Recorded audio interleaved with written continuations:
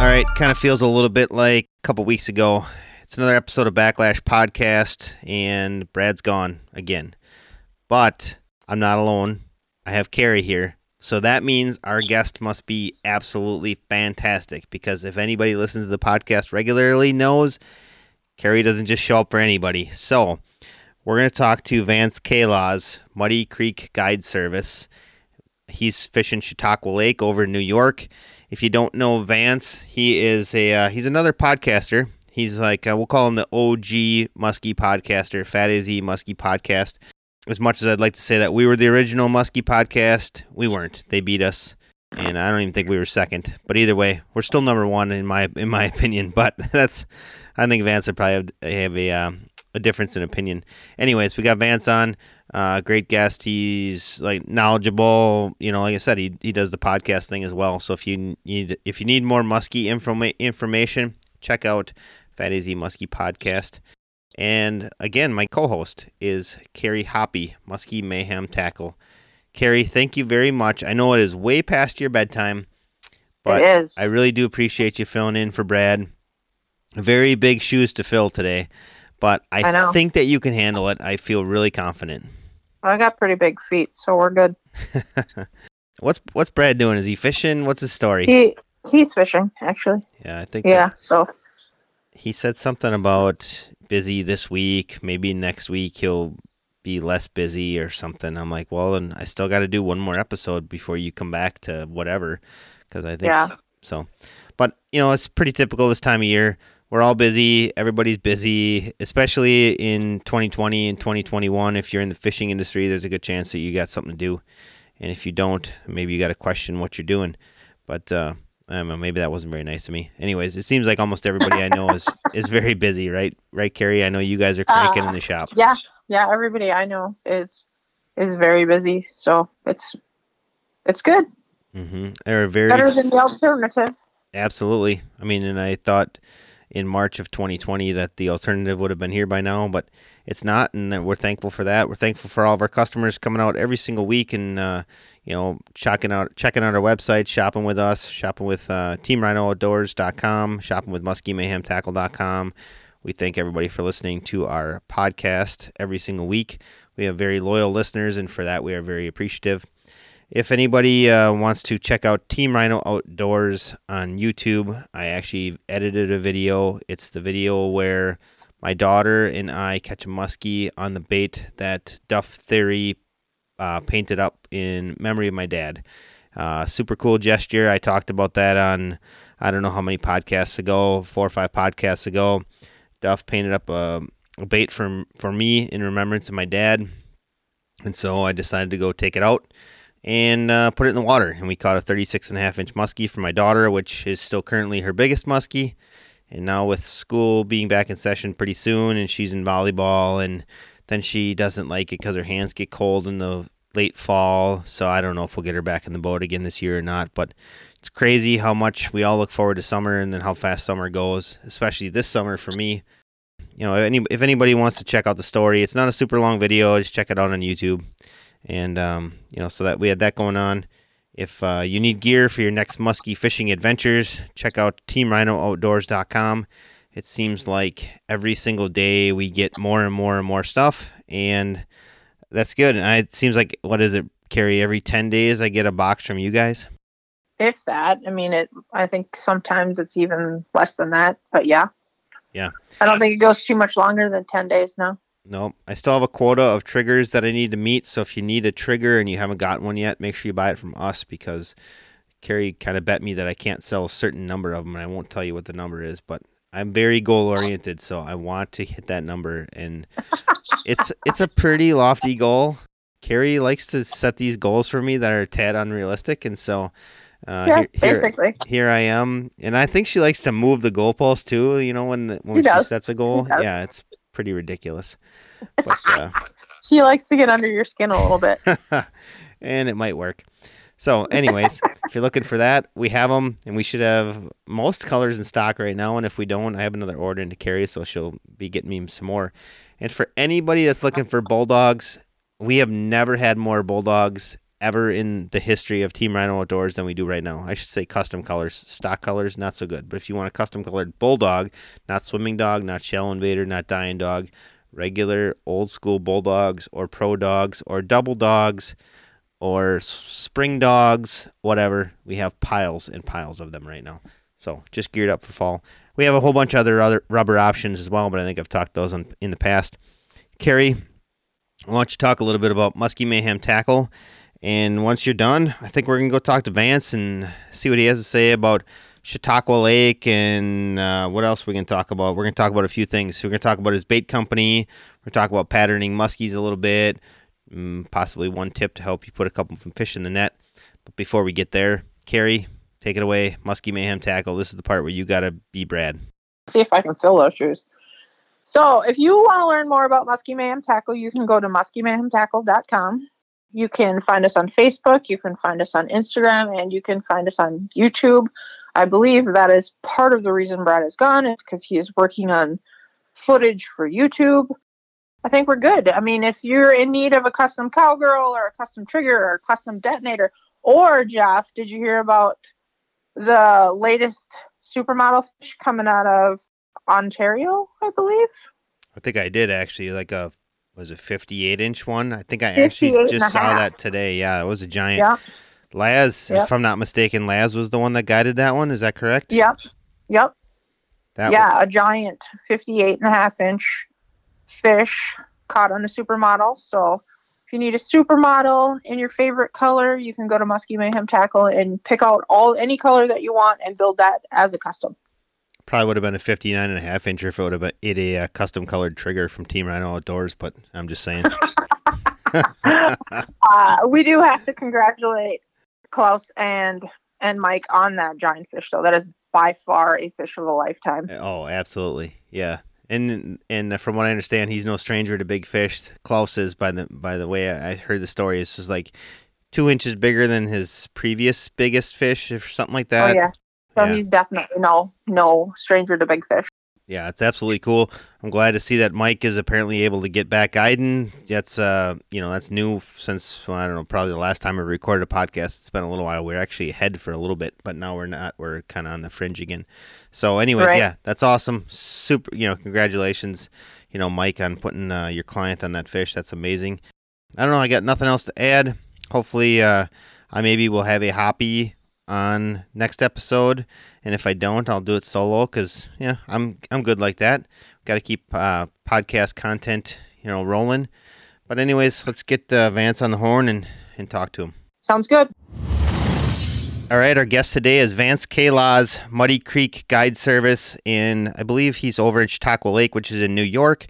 And Vance is also part of the OG podcasting scene with the Fat AZ Muskie podcast. So this should be a cakewalk for Vance. He's a very, well-rounded angler. He's also, definitely, we'll call him the pioneer of podcasting. They were podcasting before it was even cool. And they had the original Muskie podcast, and the rest of us kind of just followed them.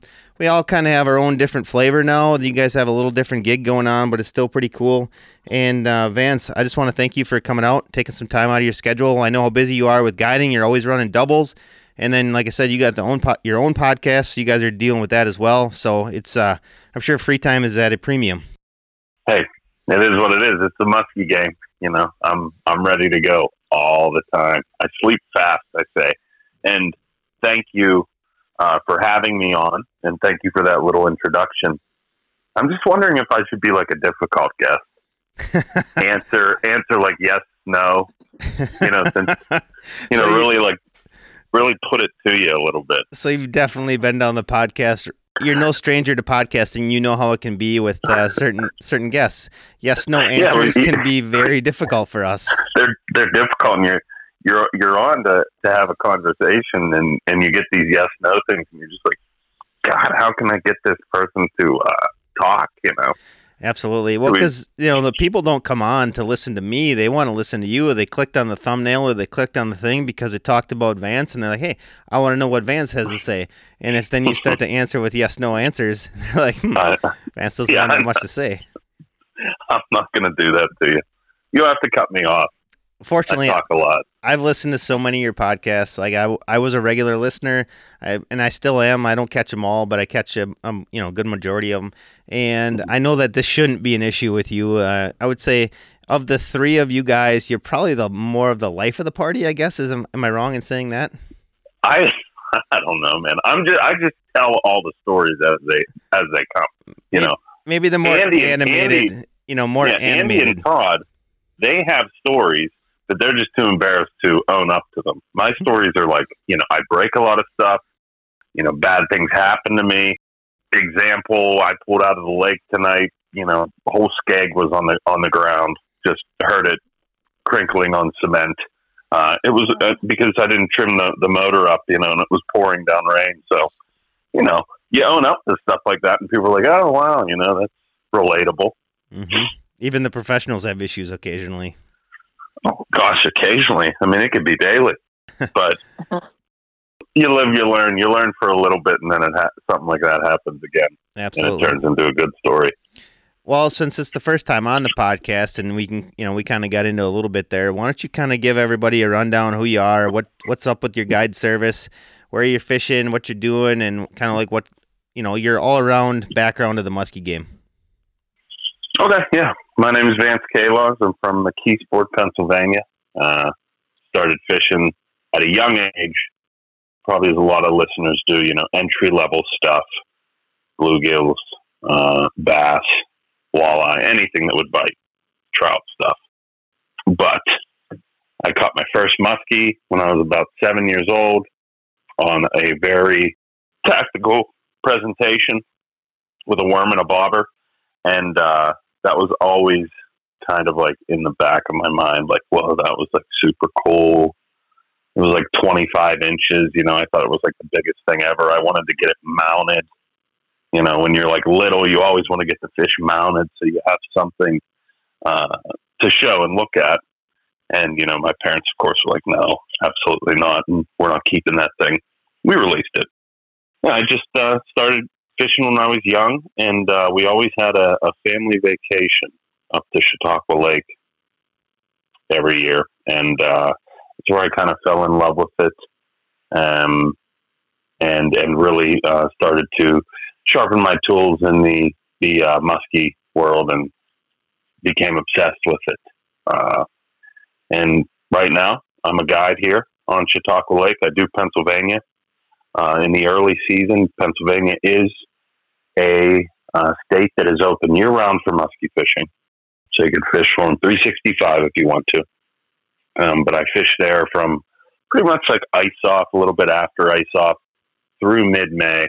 And then once May comes in, our season at Chautauqua Lake on New York inland waters, it starts the Saturday prior to Memorial Day and goes till November 30th. So that's where you'll find me on the water up here at Chautauqua Lake guiding, Muddy Creek fishing guides. That's kind of where I'm at now. You want a deep history of how I got into it? Well, I guess one thing I do want to know, maybe the listeners want to know, I don't know if I've ever heard it, like when did you decide you wanted to be a muskie guide? Like, is that something that just happened, or is it something that you after catching your first muskie, did you be like, okay, I want to make a living in the fishing industry? How'd that work out? So it's kind of like a pipe dream when you're young and you're thinking about what you want to do. When I was young, I wanted to be a marine biologist because I liked the work of whales, and I thought that's what people at SeaWorld did, It's a pipe dream. I loved muskie fishing. How do you turn that into a profession? I have no idea. I'm a young kid at that age. I don't know. You're just supposed to go to school, graduate, get a degree, go to college, all that good stuff.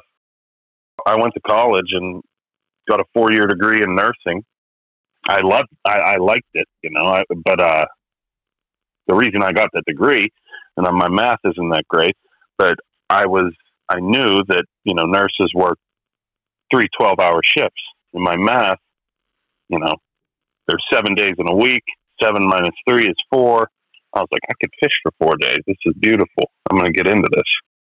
That's pretty much where like it started to like get into my mind, where I have a lot of off time. I'd like to do something else, whether that was continuing my education or trying to branch off and do something on my own. and that's what I chose to do. It's literally a pipe dream when you first start out. It takes a lot to build clientele, to build relationships with people, and prove to people that people are paying you money to take them out and put them on fish. You gotta produce. So it just takes a long time to do that. If you are decent at it and willing to work at it, such as life, things can happen. And it's tough for me to sit here and reflect on how it actually happens. I'm still in the middle of it every day. I'm working to be a better fisherman and get my clients on fish. So there's really no time for me to reflect on it just yet. It's still a pipe dream. I can't believe it's happened.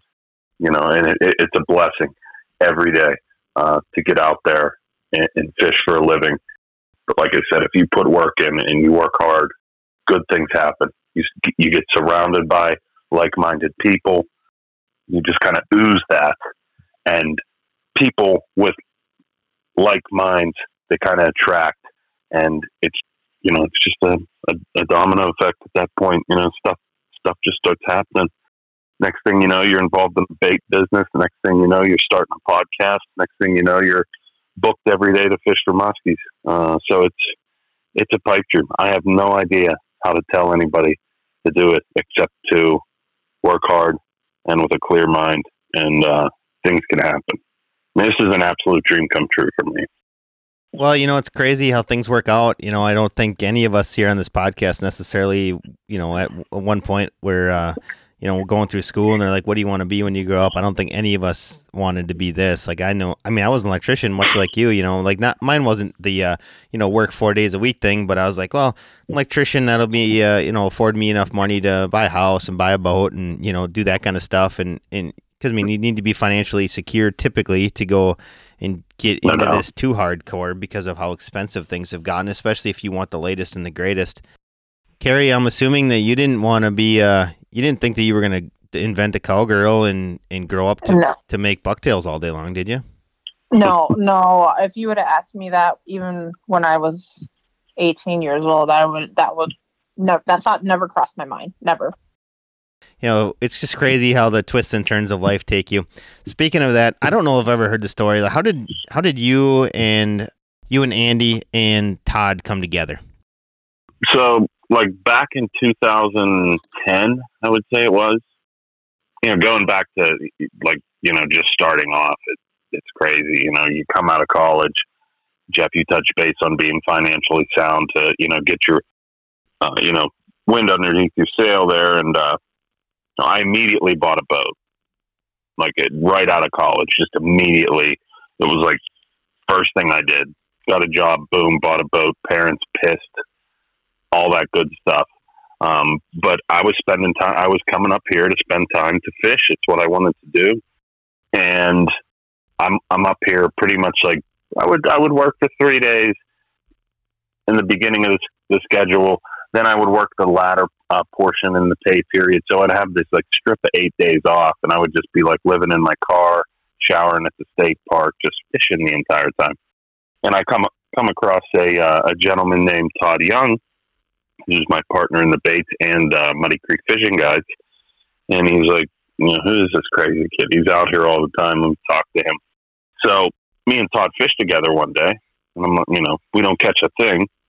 But I was like, yeah, I picked up a lot of information. That was good. I'm doing, what I'm supposed to be doing. Thank you very much.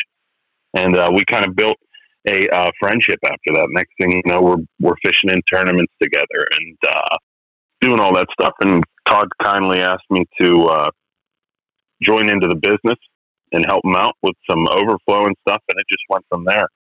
During that time, when Todd and I were fishing, Andy of Fat AZ Muskie Product, he was talking to Todd. They were designing a bait together. I got involved in that via Todd. I was just up here fishing all the time. That's the thing I was talking about, like-minded people that kind of attract. And it just went on from there. So it was early on. It was right around the time we were making jerk bait, starting to make jerk baits. We had the swim bait out and the glide bait out, and that's how I met them. I just met them from being on the water. It's really kind of like a beautiful little story, but that's it, on the water. Guy came up to me and said, "Hey, how you doing?" It was Todd Young. I was like, "What's up?" It's interesting stories, stuff like that. Like I have a good friend of mine helps me out at a lot of the shows, and I met him fishing the PMTT in Kentucky. Turns out his parents live literally like a mile down the road from my parents, and we grew up darn near in the same city. Never knew anything about him, nothing. I had to go down to Kentucky fishing the PMTT to meet him, and just stories like that. Like you said, like-minded people attract. So it's crazy how that stuff works out sometimes. Mm-hmm. It is pretty crazy. This industry is, on the business side of it and on the consumer side of it, it's really kind of small, so everybody overlaps all the time. Yep, absolutely. Speaking of that overlap, you touched on it briefly, the Fat AZ, bait company. One thing I wanted to bring you on and talk about was, the Raptor bait. It's probably, I'm assuming, your most popular bait. Is that right? I would agree. And so, I hear you guys talk about it a lot, and I'd kind of like to know a little bit about it myself, as far as the when, the where, the hows on this bait, because it sounds to me like you guys catch a lot of fish out there, and I think it's maybe a tad more to the East Coast as far as where that bait's using, but I think it's something that our listeners in, Illinois, Wisconsin, Minnesota could probably, add to their repertoire if it was something. So let's talk a little bit about the bait. What makes it so special? When do you use it? What type of water temperatures? Is it an all-season bait? How do you work this thing? Let's talk about the Raptor. Got it. So the Raptor is a jerk bait. It comes in a 6-inch, an 8-inch, an 8-inch with a soft tail, a 10-inch with a soft tail. It is our most popular bait in the fleet. It was created for guide trips, essentially. We wanted something to get down on on the structure that we were fishing and stay there, pausing, and something that got down with ease for people that were very green in musky fishing. So that's where this started, and it started with a block of wood, and you just shave some off of it and shave some off of it, and then you have a mold, and you have this idea, and then all the weighting and all that crap comes in later. And that has a lot to do with Andy because he's an engineering mind. So we got this bait. This bait it's getting down with ease.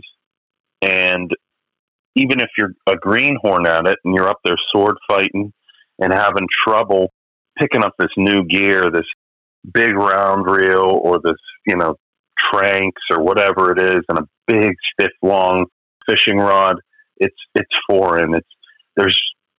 There's something about it that, like, your musky gear you can't transition your bass and walleye and bluegill and trout rods into what the tackle in musky fishing, what we're using. It's just all foreign, I spin cast. Well, I spin cast with my left. Now here's a big giant musky pole with a bait caster on it. I've never touched one of these things, and I'm reeling the opposite way. It just feels weird in my hand. So what am I going to do with this? How am I going to catch a fish today? There was something about that while the people that were, paying for charters come out, they were completely using something foreign, but while they were doing that and learning, and while we were teaching them how to use this bait, that bait was still getting down in the zone where we wanted to be. Because of its ingenuity. People will consider it like a dive and rise bait. And it's kind of just like kind of a dive and sit bait in all reality. And people out towards that, Midwest, Wisconsin, Minnesota, places like that, what it could be compared to is an extremely weighted suic. And I know that's very popular out there. It was one of the first musky baits I've ever used.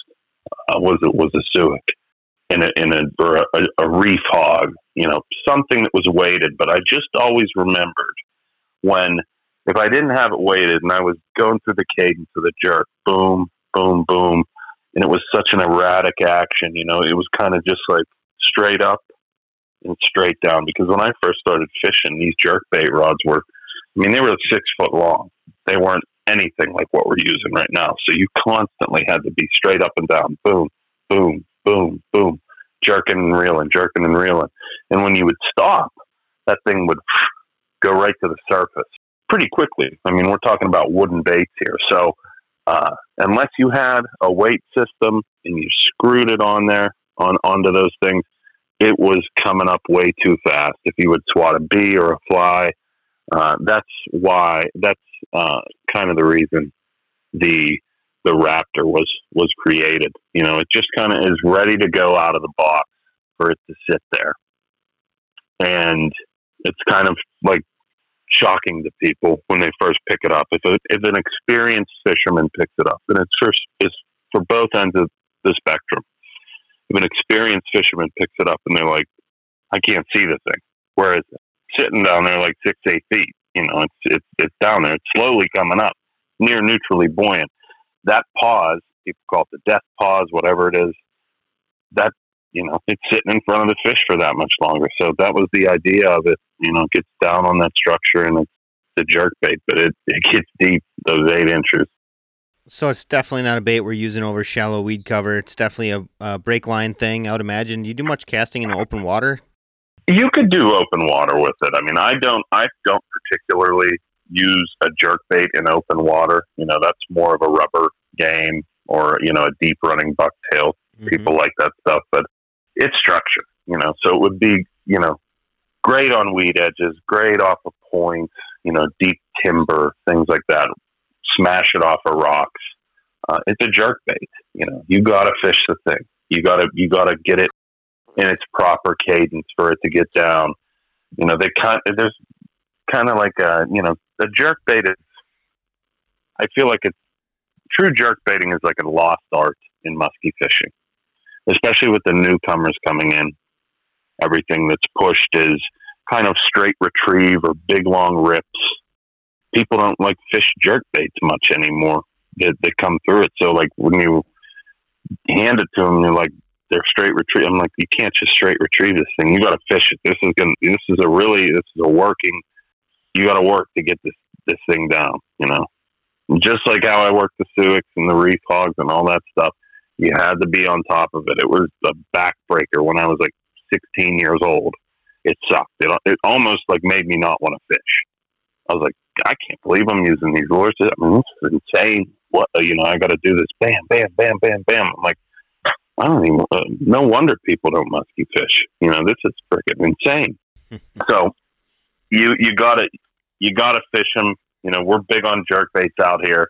It's nothing crazy. You know, it's out there. The Suic, I mean, it came from out there. It's very popular. It's like the number one fish catching lure, you know, in Muskies Inc., you know, is the Suic for casting. So it's very similar to that. There's just no weight or anything that you got to add to it. And there's something about that with these external weight kits. They're like coming around. They're very popular in some of these new baits that are with new bait makers. They're making a lot of these, you know, universal weight kits. There's something about that just screws with a green angler's mind. And I know it would screw with me because when I would have like a follow or a catch or whatever on a reef hog or a Suic, you know, if I would think about it, I'd be like, okay, I had a 1/2 ounce weight in it and the tail off the back of the Suic was at a 37-degree angle. You know, that's what they want. So I have to throw it like this all the time. When it was really, that wasn't the thing. So I'm sitting there playing mind games, and if I don't have it at that exact calculation and calibration, then I don't feel good about it. You know, it then is messing with my psyche. And with the Raptor, you don't have to do any of that stuff. You just have to fish it. So if you catch a fish on it, you're just like, okay, cool. I'm going to cast it back out and we're good. But somebody that's green and you got all this, like these other options with the bait that can already mind trick you and just kind of like defeat you almost. That's how I would feel. If I didn't have it this exact way, then the fish we're not going to eat. I have to have it this way. It's got to be this way or none. And that would mess with me forever. And I'd be thinking about it and thinking about it and thinking about it. And I'd kind of like beat myself mentally prior to even fishing. With how much information out there and how many good baits are out there, the ones that I like to pick up have no extra rigmarole to it. The interchangeable tail, it's got to be an orange tail. It's got to be a white tail. Stuff like that would mess me up mentally when I would first start. And I would just if I didn't have an orange tail and I lost an orange tail, then my day might as well have been over. I was a basket case. But there's baits that if you just pick up and throw, that helps me out mentally. And just to keep going and fishing when there's intangibles involved and other things to add on them. Just like, what if they like that? What if they like this? Oh my gosh, I'm done. It just screws with you. So that's the nice thing about the Raptor. And nothing against any of those other baits. These baits are incredible. They're fish catchers. But for someone who's green and somebody who's like me, I like to just open up the box, throw it out, figure out the cadence about mid-cast. And I'm like, okay, we're good. We're fishing now. I suppose, Kerry, what do you think then? Is that why people like bucktails so much? It's, mentally, they don't need to be too outside the box. All they got to do is just throw it out, retrieve it. As long as the blades are spinning, for the most part, they're at least in the game. I think there's a lot of truth to that. Yeah, I mean, there's things that you can do different, but really a bucktail is just throw it out there and bring it in. There's not a whole lot you can screw up on it unless you fall cast or something like that. Right. And you can get more technical with them, but it involves going slower or faster, and none of that's terribly difficult, Absolutely. Well, Vance, you obviously being a guide, you see a lot of new anglers in the boat.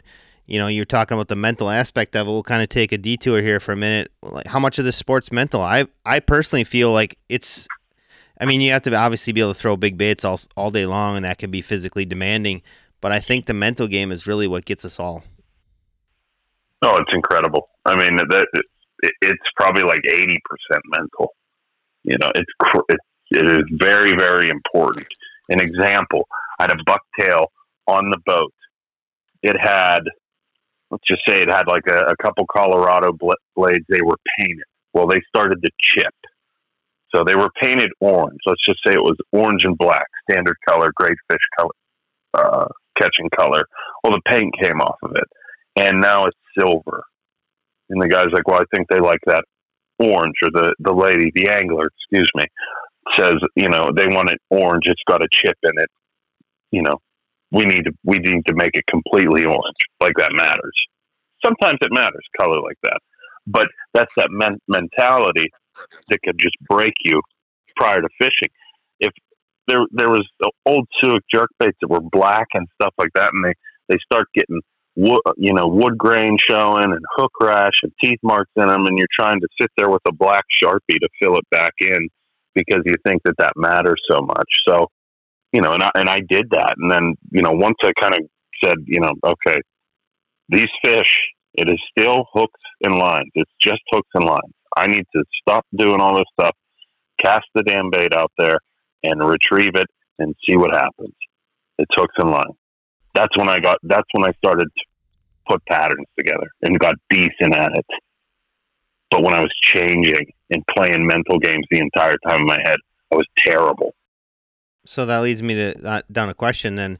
When it comes to a typical day on the water, I'm assuming if you have 3 anglers, all 3 are probably throwing something different unless you're totally dialed into a pattern. Is that the way you would typically approach a day on the water? Yeah, I approach a day on the water. Of course, they're all different, and it's just a teaching, just a complete classroom out there from the beginning to the end. But yeah, I absolutely will start with a couple different baits, make sure everybody's comfortable throwing, and I don't change up that much because in a charter, let's just say it's 8 hours. It goes quick once you get comfortable with using all this stuff. And I'm talking about people that have never fished for them before, all the way to experienced fishermen. These might be new things. I might get people from Wisconsin that don't jerk bait often, or pick up this Raptor, and it's a different way to the cadence is kind of different in the retrieval. So I just try to focus on people getting comfortable with their form, and then once the form is down, such as things in life, you can then work on it and do a couple things different. Like what was related to the bucktail. You speed it up, you slow it down on the figure eight, you hang it, then you go quick, come down deep, things like that. So once you get the form down with how you're retrieving a certain bait, then you can go from there and start changing up if you feel like it. But generally, with what I was alluding to earlier, once I picked one thing and stuck with it, that's when I got better. Because you're out there searching for a window of activity, where they're all filled up and angry, and you're not really fishing for this hungry fish. You're out there trying to get one that's active, and you piss it off and you create a strike. It's a quick day on the water. It might seem like it's a long day, 8 hours, long time. That's an American work day, but it goes super fast. So I would just pick one thing, get comfortable with it, and go from there. Well, I would agree with that in a lot of cases. Like I have a couple stories. Like typically, if somebody's fishing with me and I'm throwing, and I'm changing baits often, that means that I'm not in like you said. You're kind of searching for that. You're playing mental games with yourself. I do a lot better when I dial in on one particular thing and I kind of just go with it. I'll think back to a story in the fall. Like I was fishing solo, and I was fishing in the morning, and I was struggling, changing baits, changing colors, doing different stuff, and then I went in. There's a bar on the water, and I just drove my boat in, parked the boat, went and got a burger, came back out. I said, okay, that's it. I'm going to stick with this, and I'm going to just dial this in and work it how I know how to work it. And boom, boom, boom. It was fishing a river system, and I would go to there was some trees that were down and whatever. I go to one and bang that one out, and then in between the trees there was a muskie hanging there. I got one, went up a little, we're down a little bit, got in the next gap, and there was a pike there. I got that one, went down a little farther, I got a muskie. So in the course of 45 minutes, I put 3 quality fish in the boat, 2 of which were muskies, and all because I kind of just, like you said, I settled into that pattern. I got out of that mental game. And I think sometimes, like I said, we're our own worst enemy on the water. Absolutely. And I think just being alone, that really could screw with you because you just have one pole. And this is from a casting aspect. Over here, we control with multiple rods and things like that, but keeping it close to the heart with casting. When you have one person on the boat and it's yourself, you're like, okay, what am I going to throw today? Rubbers, glides, bucktails, jerkbaits, flaptails, whatever it is. You're like, oh my gosh, there's only one of me. When you have other people, you kind of feel a little bit more confident because, you can give somebody a rubber bait, a bucktail, a twitch bait, a jerkbait, whatever. And then you're like, okay, we'll see what happens. They start liking one over the other. You switch to that and vice versa. So it is a mental game, but if you keep it simple, you'll be more successful. I try to do every day. Try to beat the mental game of the muskies. It's so mental. You got to outlast them, and you're waiting for that window.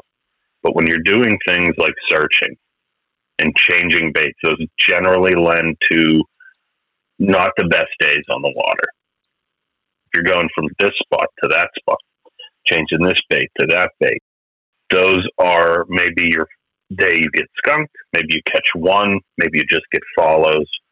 From my case study of X amount of years I've been doing this, my best days are when I'm in one spot using the same thing, and then bang, window of opportunity opens, multiple fish day.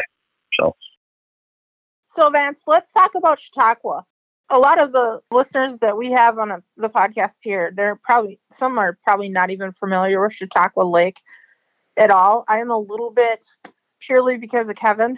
But what makes up Chautauqua Lake? What's the forage base? What kind of structure does it have? It's a pretty big lake, right? I guess it's big, but I've been fishing it my whole life. Some people consider it very large. It's about 13,500 acres. Yeah, I 2 weeks ago. That's pretty big. 2 weeks.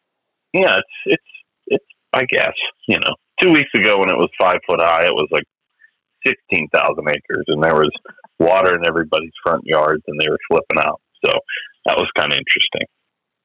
Yeah, you can send some of that water back over this way. Everybody's flipping out because the water's leaving here. Right. I get it. And I know that area that you guys are in, and if you look at it, there's a ton of lakes over there, and they are kind of smaller. Something looks fishy. If you looked at it on Google satellite, you would just be like, wow, there's a lake, there's a lake, there's a lake, there's a lake. It's crazy. But Chautauqua, I guess, is big in that aspect that, it's only 13,500 acres on its regular water level. It's obviously very small compared to like Lake St. Clair, the Georgian Bay. But, if lakes are big, you just got to fish them small, and that's how you do good on them. It fishes small over here with some of the spots that you go at. A little bit. It's about 18 miles long, 3 miles at its widest. It's really, really interesting. There's the word Chautauqua, and one of the definitions of it means bag tied in the middle. There's some other Native American terminology for it too that like kind of involve scary things. So I just like to call it bag tied in the middle. That's what it looks like. There is a north basin and there is a south basin, and in the middle, people call them the Narrows. This is Bemis Point and Long Point. So if you take a bag, twist it, that's kind of what it looks like. A big up north basin, a big southern basin.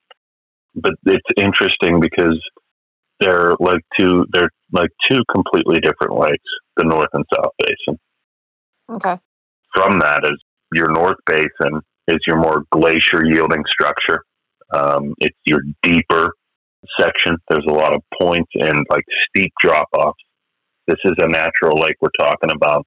And that southern basin is just like an enormous flat. It's shallow. And the entire perimeter of both north and south is a weed line. So everything looks good. Everything looks fishy. When you say deep, how deep is deep? Well, the deepest hole up north is like 72 to 75 feet. Okay. And that kind of hangs on the eastern shoreline. That's where all the deep holes are. And that southern basin, which is another 3 mile wide, like 8 miles long, it's like 15 feet all over the place. You're out in the middle. People are like, oh, it's 15 feet out there. You're like, yeah, that's it. It's just there's just sand down there. Interesting. Is it pretty clear water? Is it stained, or is it? Normally, when muskie season opens around here, it's clear all over, southern and north, the shallows and the depth. It's kind of like I would say like a dark clear, like a black water almost. It points through, like where we're sitting right now in the middle of the season in August. That southern basin, the weeds die, they rise, they bake, they create this algae bloom, which is a like hot topic up here all the time. People hate that algae bloom that own houses around the lake. It's a big controversy. They're spraying weeds, putting chemicals in the lake. It's just a hot topic for the last like 5 years. The northern basin, your deeper basin, it stays clear pretty much year round. That algae from the southern basin, the shallow area, does work up occasionally into that north basin, but it's clear. I mean, it's really, really nice clear water up there all the time. Yeah, the algae bloom's in full effect right now. So, like, when you say algae bloom, are we talking like the pea soup kind of algae bloom that you get on Lake of the Woods, where the whole everything's just lime green? Yeah, that's what it would be like. If you would Google search blue green algae, that's exactly what it looks like. If you would Google search right now and did the satellite image of Chautauqua Lake, you would see a very green southern basin. It's like green as grass, and then a dark northern basin. Cool. Interesting. I'll have to do that later. So what's in there food wise? You have shad, do you have Cisco's, do you have, I'm not over familiar with what is on the East Coast for. Well, there's pretty much every sunfish you can name is in here. Most prevalent You hear being. that, Jeff? Yeah, I heard that. Sunfish. Yep. Oh, is that do people not call them sunfish? No. Is that a thing? She just We likes to do. give me a hard time about panfish and sunfish and crappies and tell me I should give it a try once in a while, and I have no interest. I don't either. I mean, but I will eat them, of course. They are delicious. But sunfish, panfish, all that stuff. But most prevalent is the yellow perch. Okay. Those are all over the place. And another thing that's been popular over the years that's been coming in, and it was kind of an invasive species, people say, that came in through either birds or somebody's minnow bucket, is white perch. And now we have these hybrid white bass, but it's still yellow perch. You know, yellow perch are the king of the sunfish, panfish. So there's no suckers or nothing like that out there? There's carp. There's no shad. There's no pike. Yeah, it's a wonderful thing. It would be a wonderful thing. Yeah, it's wonderful. I mean, those pike are just complete jerks. They are way too aggressive. They'll eat you out of house and home in the aquatic life. It's like a teenager. There's no pike in here. It's unbelievable. Because of that, I think that's why all the species are thriving. You know, there's not really there's not the attitude of the muskies are eating my walleye, my perch, my, crappie, my bass out here. All the top game fish are thriving in this lake. Let's talk about that a little bit. You know, you're talking, there are obviously no pike in there, so they're, the muskie, and you said are plentiful. It's one of those fisheries, from what I gather, that there's good numbers, but there's also very good size out there. Is that right? I don't know, man. I don't want to. I like to keep the narrative that they're all small out here. Stay far away. That's what I tell everybody. Small fish, big numbers. That's what it is. But in all honest opinion, there is just world-class muskies in these waters. They are enormous. They're a natural strain of muskies. They've always been here. They're their own thing. This place. There's so much history on Chautauqua Lake for muskie fishing. It was the first hatchery for muskies ever. Was at Chautauqua Lake. They used to stock out there in Wisconsin, and tigers to Utah. It's just so much history in muskie fishing comes from this little lake or big lake. It's wonderful. That's why I'm here. It's kind of like a mini Lake St. Clair, but you can see shoreline, and there's structure, and it's nice to see shoreline sometimes. And you can fish it because it's not a big open.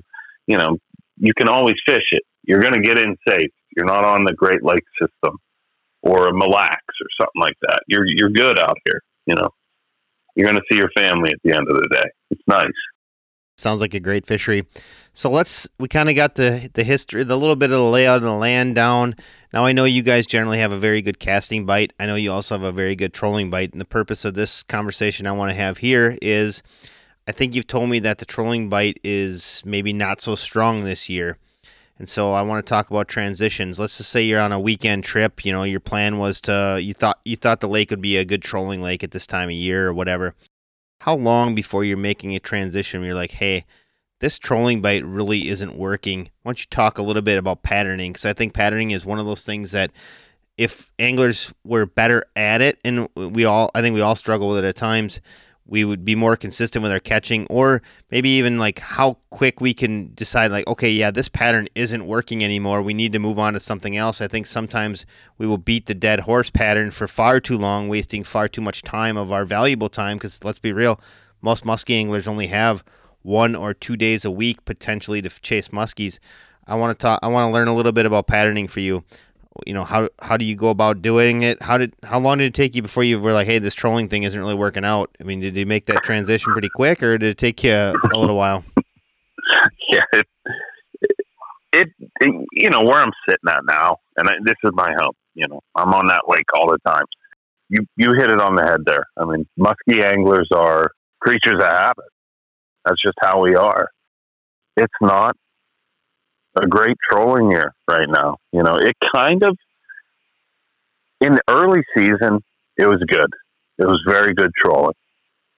I think so. We were boating fish easily, nice, my same patterns that have held for years, what I've been successful with, and the Weekend Warriors have been with as well. They were working. It kind of shut down terribly after this flood that we had happened. It just completely changed the lake. Because of that, you have to develop some type of pattern. What your original question with the patterning, like when do I say like, okay, I'm done, I can't do this anymore, this is not working? It's usually like 2 skunkers in a row would get me to be like very upset with being on the lake. I'd be like, yeah, something is going on here. This is not going to get any better right now, and I am screwed because I have all trolling clients for the rest of the week. So you're like, okay, how am I going to adjust to this? And it's tough. It's tough at points. 2 skunkers in a row, you kind of get the feel for what's going on underneath the boat. And after that flood that we had up here, I don't know what happened. I mean, the bait kind of glued to the bottom and never came back up. So it was and then I'm talking about in the open basin at this point. So I'm like, I got to be, on the bottom to try and snag one of these things. I think when it gets that way, I'm like, I have a better chance of snagging one of these fish than it actually wanting to bite. That's how it was on the bottom. All your panfish right on the bottom. Then all of a sudden you're catching catfish. You're snagging carp. It was crazy, crazy. I understand the 2 skunks in a row. That's great. Unfortunately, for the majority of the people listening to this, 2 skunks in a row. Weekend's over. Now I gotta hope that I learned something from this past weekend and move on towards next weekend to be able to put fish in the boat. Because let's be real, I mean, muskie fishing is fun, but it's way more fun when we catch them. No doubt. I mean, and people are so adamant about that. They're working hard for the weekend, and if you come up and you're starting fresh every weekend, and what's worked for you in the past isn't working, you do 2 things: you change and you work at it, or you start complaining and say all the fish are dead. There's 2 avenues with it, and right now people think there's something up with Chautauqua Lake. That's how bad the trolling is. And that's how spoiled people have been for years on this lake. It's happened in the past before. When people, it goes through seasons here, like of people wanting to sell their campers to, their heroes in their group chats in the text messages. It usually happens early in like June. Like they're gone, the fish are dead. This year it's kind of like carried the entire season. It's just not a trolling year up here. And that's what people think, when they come here. You just set lines and you go, but they're muskies. You can't always go out and catch a pile of them. That's what's intriguing about the sport. It's difficult. You can't go out and hammer all the time. So you need to change something. You need to adapt. And for some people, that's to hop to the next lake that has a hot bite. But for me, I can't do it. This is my living. I got to figure something out. That's what people pay you to do. They expect you to know what's going on. So you have to adapt. And that's what I'm doing this year. That's what I do every year. It changes week to week. It changes day to day. Every year is different. You catch a zillion fish the year before, it could be completely different the next. You hammer them casting or trolling in one area in a year, it's not going to be there the next year. Everything changes. I've never put something together where I could go back to it the next year and have the same results that I had. Say I caught, 100 fish on this one strip in a month. Trolling. Boom. Right here. I was catching them. You do that same day, same month, and next year it just doesn't work that way. So you constantly have to adapt. And that's tough for people. But luckily, having to do it for a living, and because of that, you have like a fire under you. You're like, well, I got to keep the lights on in the house. Nobody's going to come with me if I don't, put them on fish and give them opportunities. I'm not going to get these rebooks and people wanting to be out with you if you don't adapt like that. Weekend warriors, there's a lot of options. I can go here this weekend. I can go there this weekend. Or I could say I'm going to come back here. I got my butt kicked. And, I'm going to get him this weekend. I'm going to be positive about it. Positivity goes a long way in muskie fishing. On the lake, positive muskie attitude. People always talk about that stuff. But you got to adapt, There's days when you go out there and they literally are jumping in the boat. That's what happens in a lake that is that is just a top-notch fishery with all species.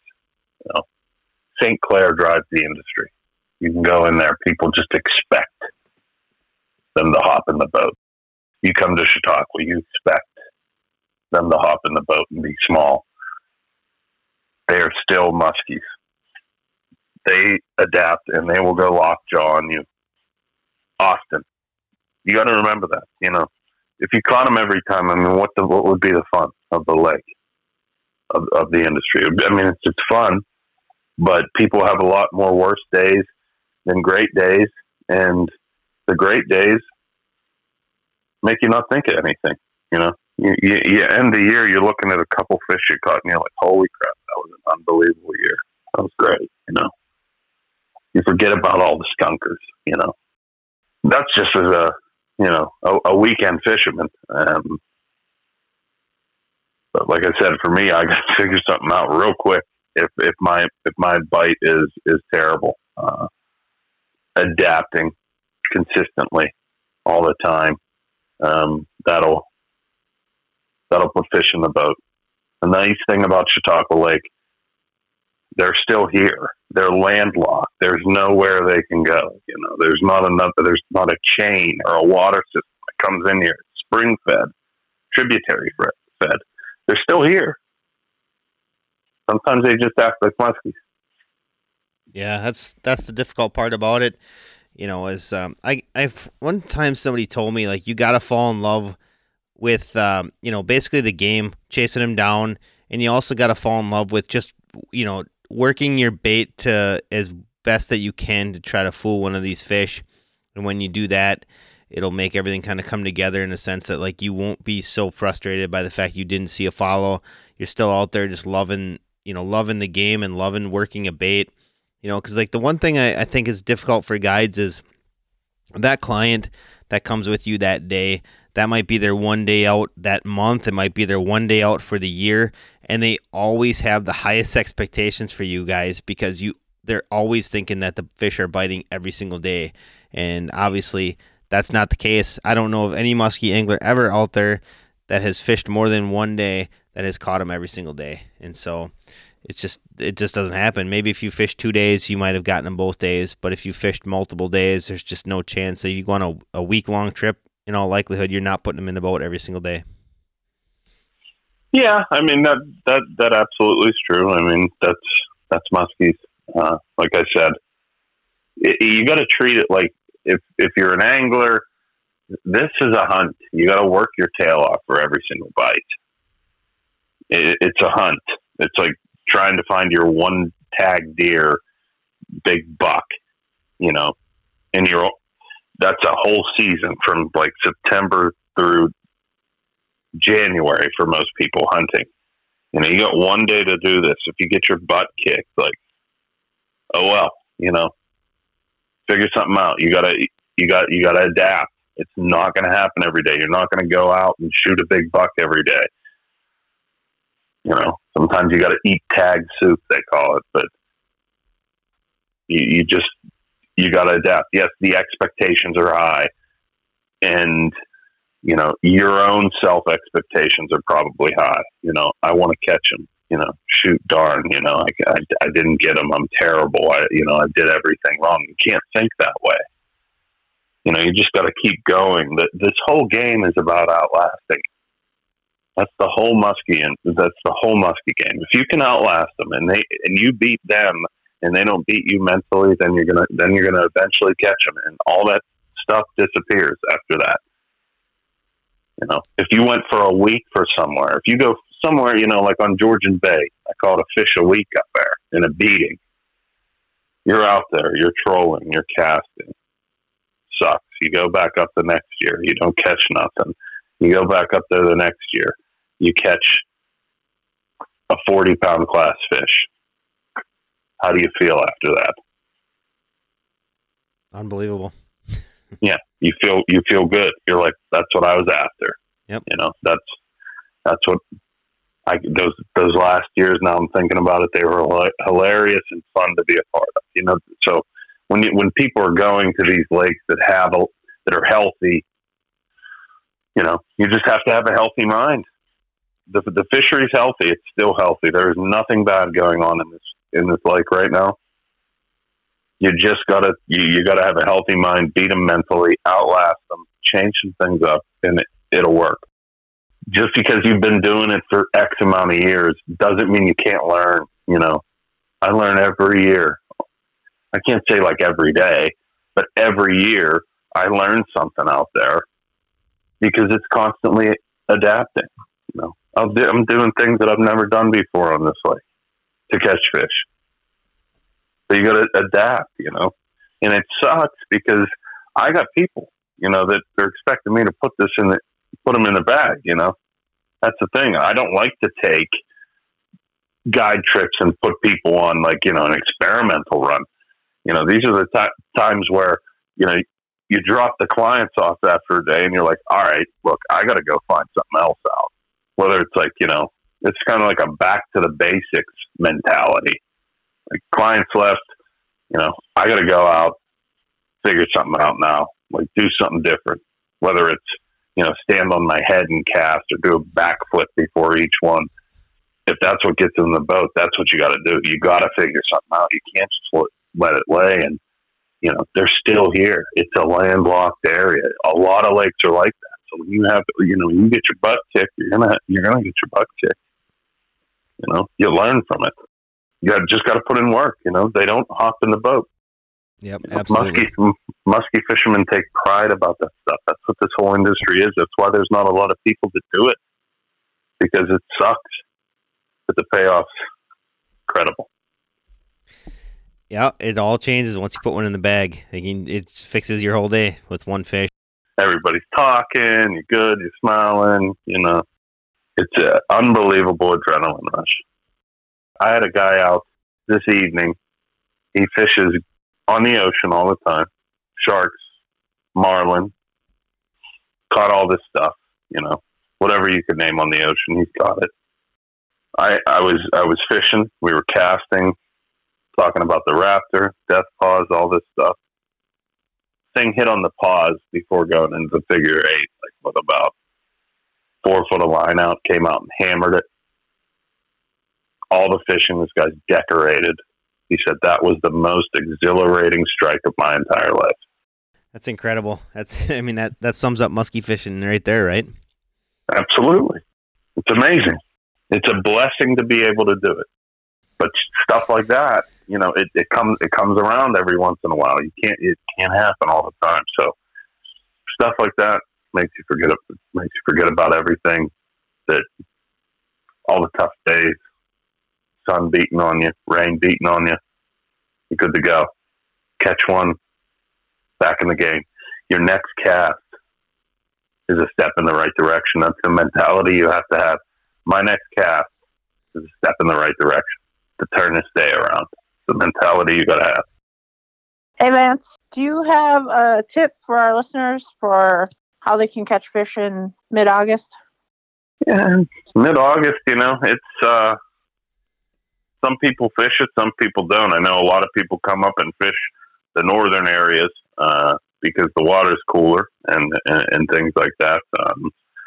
Mid-August, you're talking dog days of summer. You got big heat waves coming in and, a lot of storms.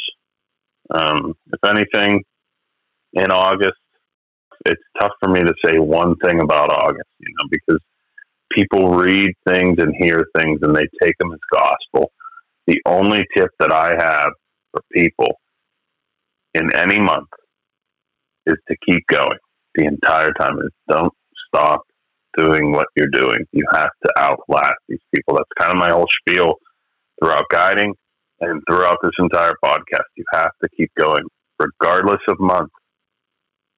Generally in August around here, it's a trolling time. It's not here right now. The fish are acting different. They have these things on the side of them. They're called fins. They move. They're not in areas all the time. So in August, just keep going and just keep fishing. It's generally a trolling time. It's not that right now. So for me, that's one lake. I'm landlocked here just like the fish are. But any given month, anytime you step on the boat, try your best to outlast them. And don't be mentally defeated. Keep it simple. Continue to fish the most comfortable way you can fish. Whether it's, hey, I work a bucktail really good.